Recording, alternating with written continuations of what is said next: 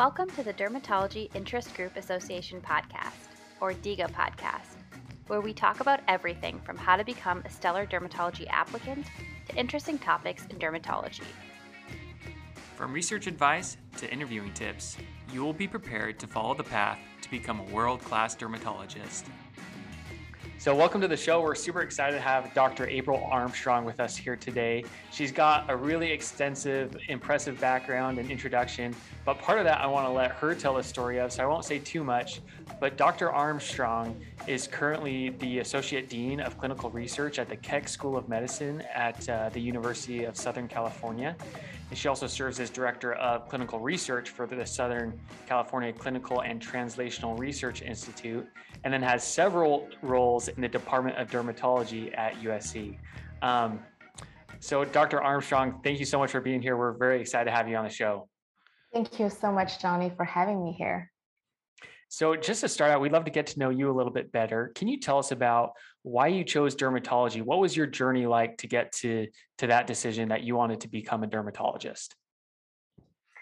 Yes, great question. I was one of those medical students in medical school who was interested in everything I saw. So I thought I wanted to be a cardiologist one month, and the next month I thought I wanted to be a gastroenterologist. I couldn't really decide for a long time. And so back then, when I was starting to kind of winding down on my third year rotations, I knew I was very passionate about research. And in fact, I had arranged for this research fellowship with a very famous gastroenterologist at Mass General Hospital to do work in IBD. And I decided, and there were a few months before I start my research here, and I just decided to do an elective in dermatology. And I fell in love with it for several reasons. Number one is that all the dermatologists that I met seemed very happy with what they were doing. So I think that's definitely a good indication. And next thing is that, dermatology is actually one of the very few fields in medicine where you're actually mostly seeing patients in their usual state. So they're generally ambulatory patients who are overall healthy, and they're coming in for a distinct skin problem. So you're really interacting with patients in their usual state. It's also one of the very few fields where you get to see patients from when they were, little babies to when they're much older. So it's very few fields actually focus on such a large range in terms of the age of the patients that you see. And it's one of the most flexible fields where you can do spend most of your time taking care of medical derm patients, or if you decide, you can spend most of your time focusing on procedural aspects. So there are a lot of great flexibility within dermatology and a lot of subspecialties within derm as well. But probably most importantly, I really enjoy talking with patients and being able to really improve their skin health, but also improve how they feel about themselves. So I think all these reasons combined probably are what drove me to dermatology ultimately. Yeah, it's a really hard thing to just nail down one reason because there's so many great parts about the field of dermatology. And I'm working on my personal statement right now, and I'm like, is there only one? Can I only write one thing that's so great about dermatology and why I want to be a dermatologist? But I think you really encapsulated what it is for a lot of us. It's a combination of many fields. There's a lot of flexibility. You get to see the pediatric population, all the way to people who are about to die. So it really is an incredible field in that way. What do you do to inspire others to join the profession? Do you tell budding med students that you need to discover dermatology? Yeah, I usually just try to share my own personal journey because I think our own personal stories are probably the most powerful. And I certainly don't have among the most powerful sort of inspirational stories. But one thing that I find rewarding for me as a mentor, for example, to my medical students and the wonderful research fellows that come through our USC program who work with me, is that I want to instill a sense of excitement about research and innovation and how we can really improve the lives of people with skin diseases through these efforts. Now, most of our most trainees, I would say overall, when they become attendings or get into the field of dermatology, may not spend a lot of time in research ultimately when they finish their training. But I think having some research experience under your belt will help all of us appreciate how innovations are done and developed in dermatology, and how our field can continually go forward and move forward in terms of having better technology or better drugs for patients with skin diseases. So I would say that hopefully with the research fellows that I have, with the time we spending with our research patients, but also through efforts like writing manuscripts, right? This can be oftentimes a very painful endeavor for a lot of medical students. But I personally really enjoy writing and then really sitting down with them, looking at their manuscripts. So I think it's probably hopefully these little acts on honing writing skills, honing things that we can express ourselves better through writing or through presentation, and but ultimately finding newer innovations and better treatments for our patients that hopefully inspire our next generation. You included, Johnny, in terms of joining our profession. If I can just add very quickly, I would say my research fellows, many of them are med students, equally inspire me in many different ways, because they come from different institutions and they have different backgrounds. And I have just been so incredibly inspired by their energy, their dedication, and their innovation. They're so innovative in so many ways. So it's definitely a two-way street here. Oh, well, thank you. That means a lot. I was looking at the website for your lab, and it's really cool to see how much you appreciate that mentorship connection. It is a two-way street, for you and the people that you mentor and who are your research fellows. Not every medical student goes on to do a research fellowship.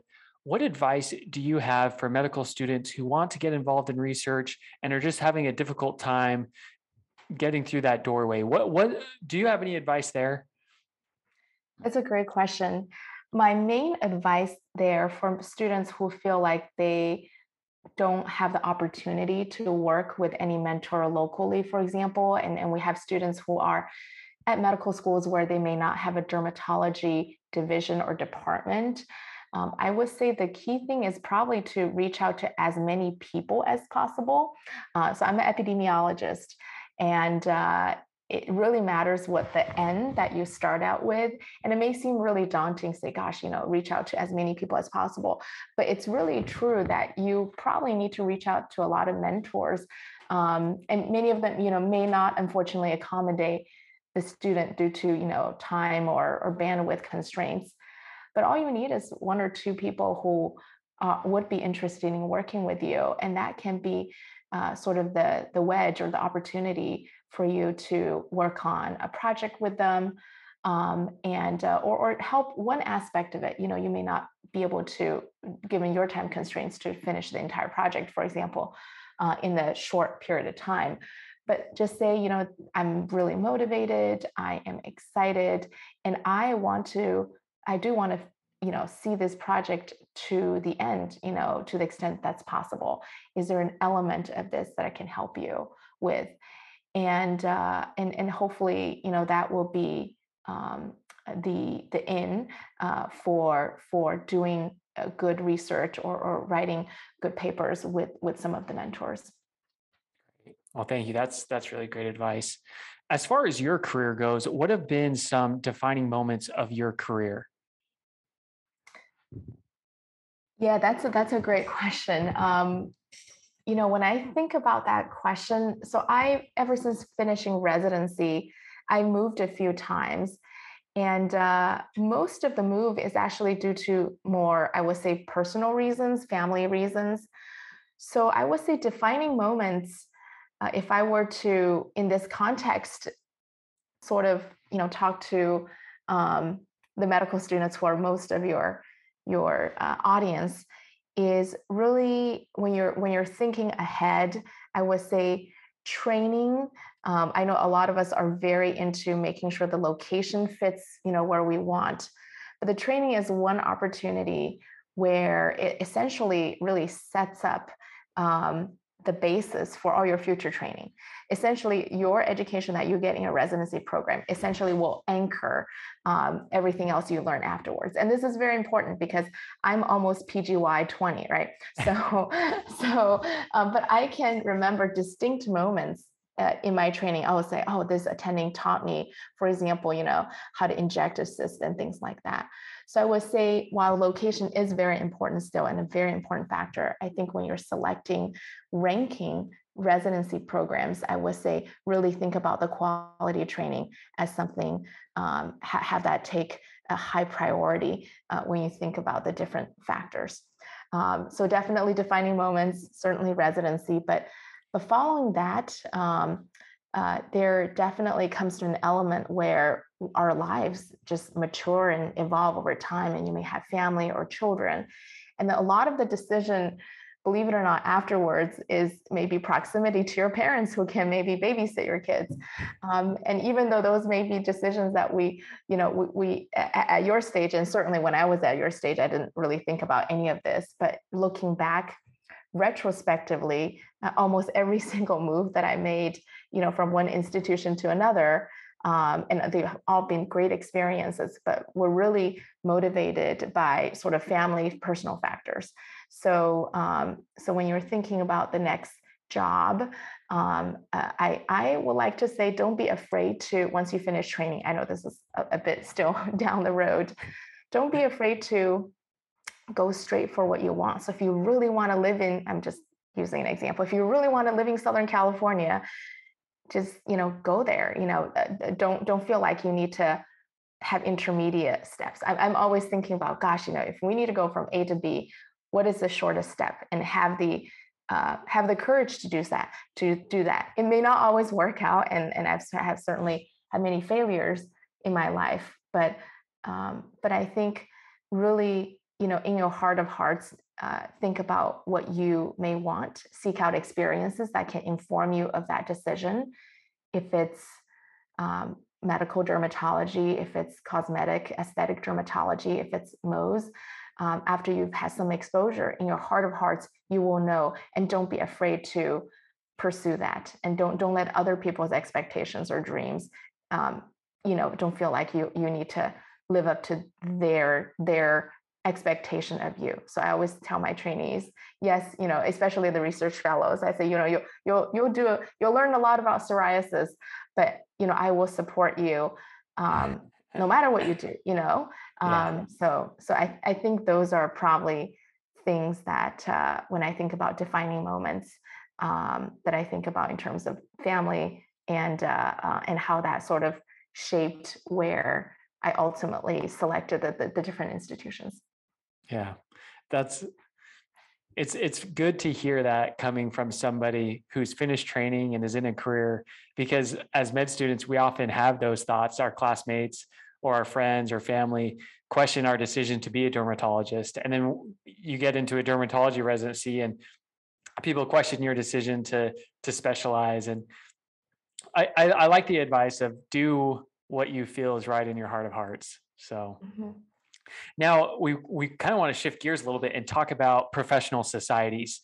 Professional societies for me have been a really great way to connect with mentors and things of that nature. Why do you feel it's important to be involved in your local, state, and national societies, both now and in the future, now as medical students, and then in the future once you're a practicing physician? Yeah, so that's a great question, Johnny. And I think, first of all, you asking that question, you're definitely like light years ahead of me when I was a medical student. And so I think as a medical student, one key advantage of being involved in local, state, or national societies is the camaraderie that you can build with, number one, not only other medical students, but mentors that you would not otherwise come into contact with. And there are certain probably prototype of people who get involved, once you finish training, who get involved in these societies because they really want to do something that's bigger than maybe their own immediate microsphere. And I think they are also probably more likely to engage and to mentor people because they're of that kind of constitution, and they may have more time as well. So there are a lot of great dermatologists, who for whatever one reason or another, or in their particular stage in their lives, they may not have the time at this current time, but and they may get involved later on. But as a medical student, I would say it really opens up avenue beyond your medical school to connect with people outside of, for example, the attendings in your department. And that connection is really valuable when it comes to, for example, seeking advice from different people, right? So we could only seek advice probably only from people we sort of feel like, oh, is it okay to ask this question? Does it come across as, too forward or but if you naturally get involved with these societies, especially local ones, you get an opportunity to do projects with other people, and then you get diverse opinions too. So not just from people in academia, such as myself, but very importantly from people who are in private practice or who are in other types of group practices as well. So I think these connections are really vital. And especially if you're thinking about residencies locally, for example, a lot of the folks who are involved with the local societies may also either already practice in the area that you want to be ultimately in locally, or they may be a part of academic institutions where they may have the opportunity to interview you later.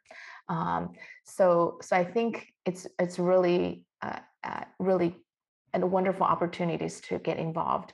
But you have to also get involved not just for the reason of establishing connections, but be really passionate about some of the issues that your local society and national societies are working on, because ultimately that will drive the quality of work that you do within those societies. Yeah. Yeah, I haven't been to a lot of conferences and society meetings, but I did go to one and it was really nice because it wasn't the AAD. The AAD is super fun to go to from what I've heard because it's this huge meeting. It's very exciting, a lot of top of the line research, and it's just a really cool place to go. But I went to a smaller meeting and it's exactly like you said. I met residents from multiple programs and program directors, and was able to connect with residents and get tips from them and advice from them. But then also the sessions that I attended were wonderful, talking about wellness and psoriasis, and some of it was a little too high level for me at my point, but some of it was right on the dot and exactly what I needed. And so I see exactly what you mean. Can you talk to us a little bit about what societies you are a part of? Absolutely. So I'm a part of a number of different societies just because I'm old. But I am on the board of CalDerm, and also on the board of the American Academy of Dermatology. I'm on the board of National Psoriasis Foundation. I'm also on the board of this organization, international organization called GRAPPA, which is Group for Research and Assessment for Psoriasis and Psoriatic Arthritis.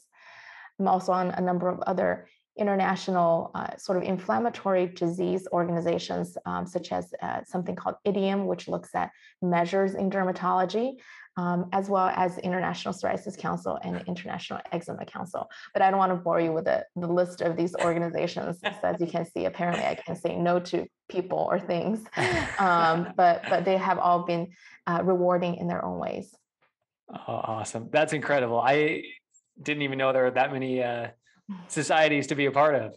So yes, in dermatology, you'll find two things. Number one, there are a lot of great societies that you can be a part of, and I wonder, and I was thinking about this before our conversation here. I think as medical students, it might be helpful to be involved first, maybe in a bit smaller society, just so that you can be a bit more visible and can make a bit larger contribution. Because sometimes AAD is great, but sometimes AAD can seem a bit overwhelming for a medical student.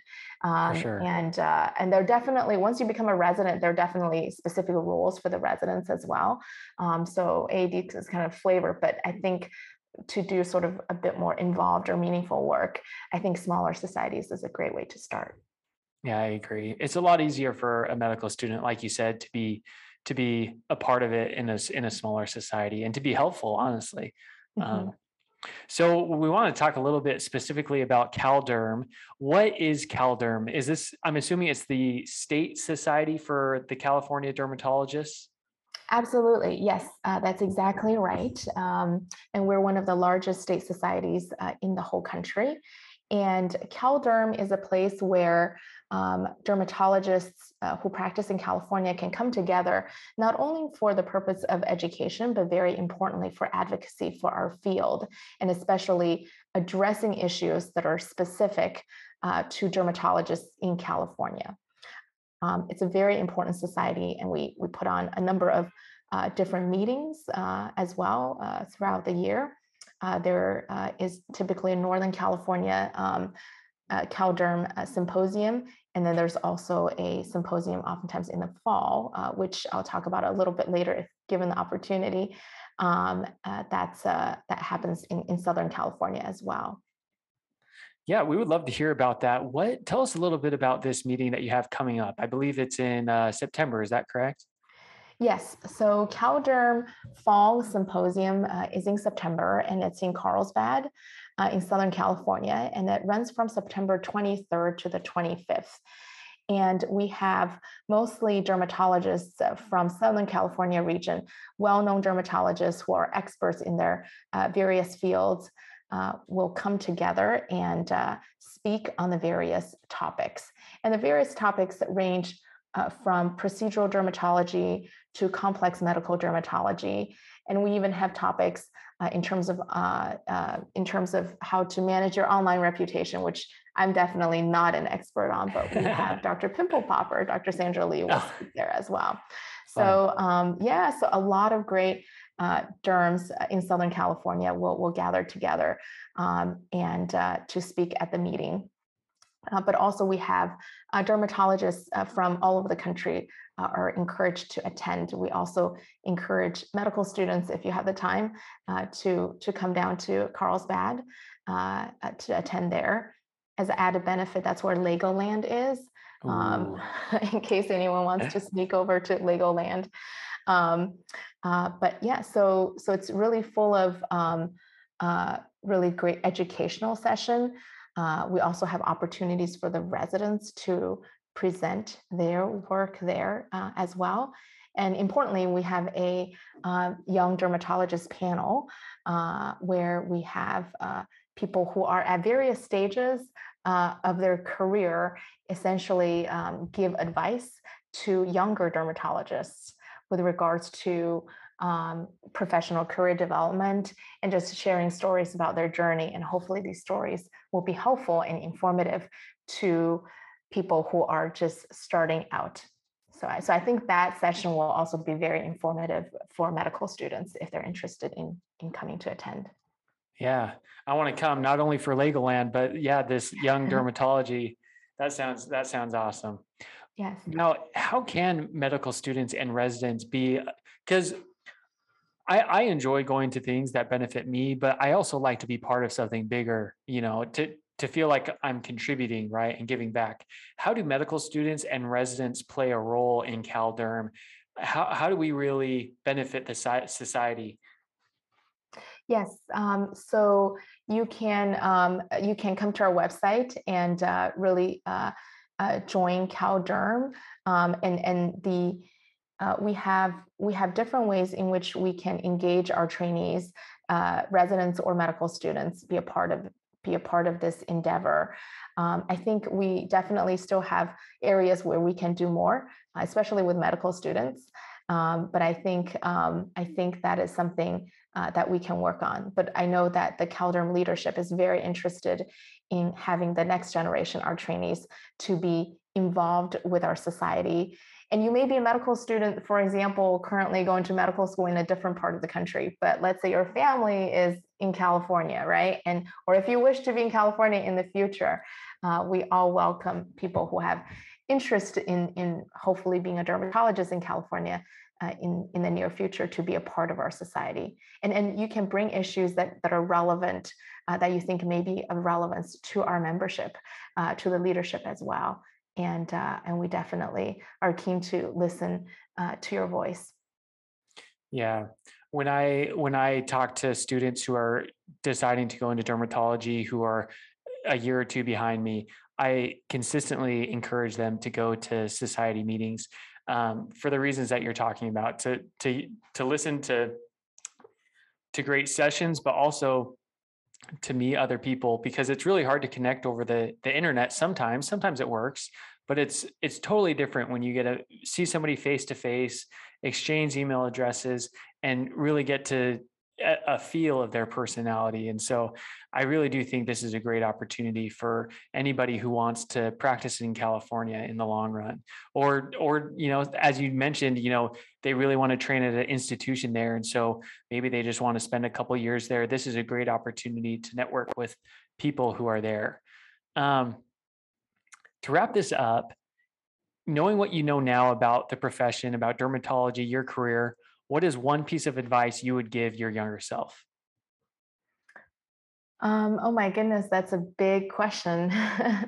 um, that's a great question. So, and I will kind of speak from my own journey. So I have always loved research, and for me, when I was a resident, and what I'm about to say hopefully will be relevant to all of our medical students. I think most of you will embark. If you're listening to this, you're already a different cohort, and most of you will embark on the journey for dermatology.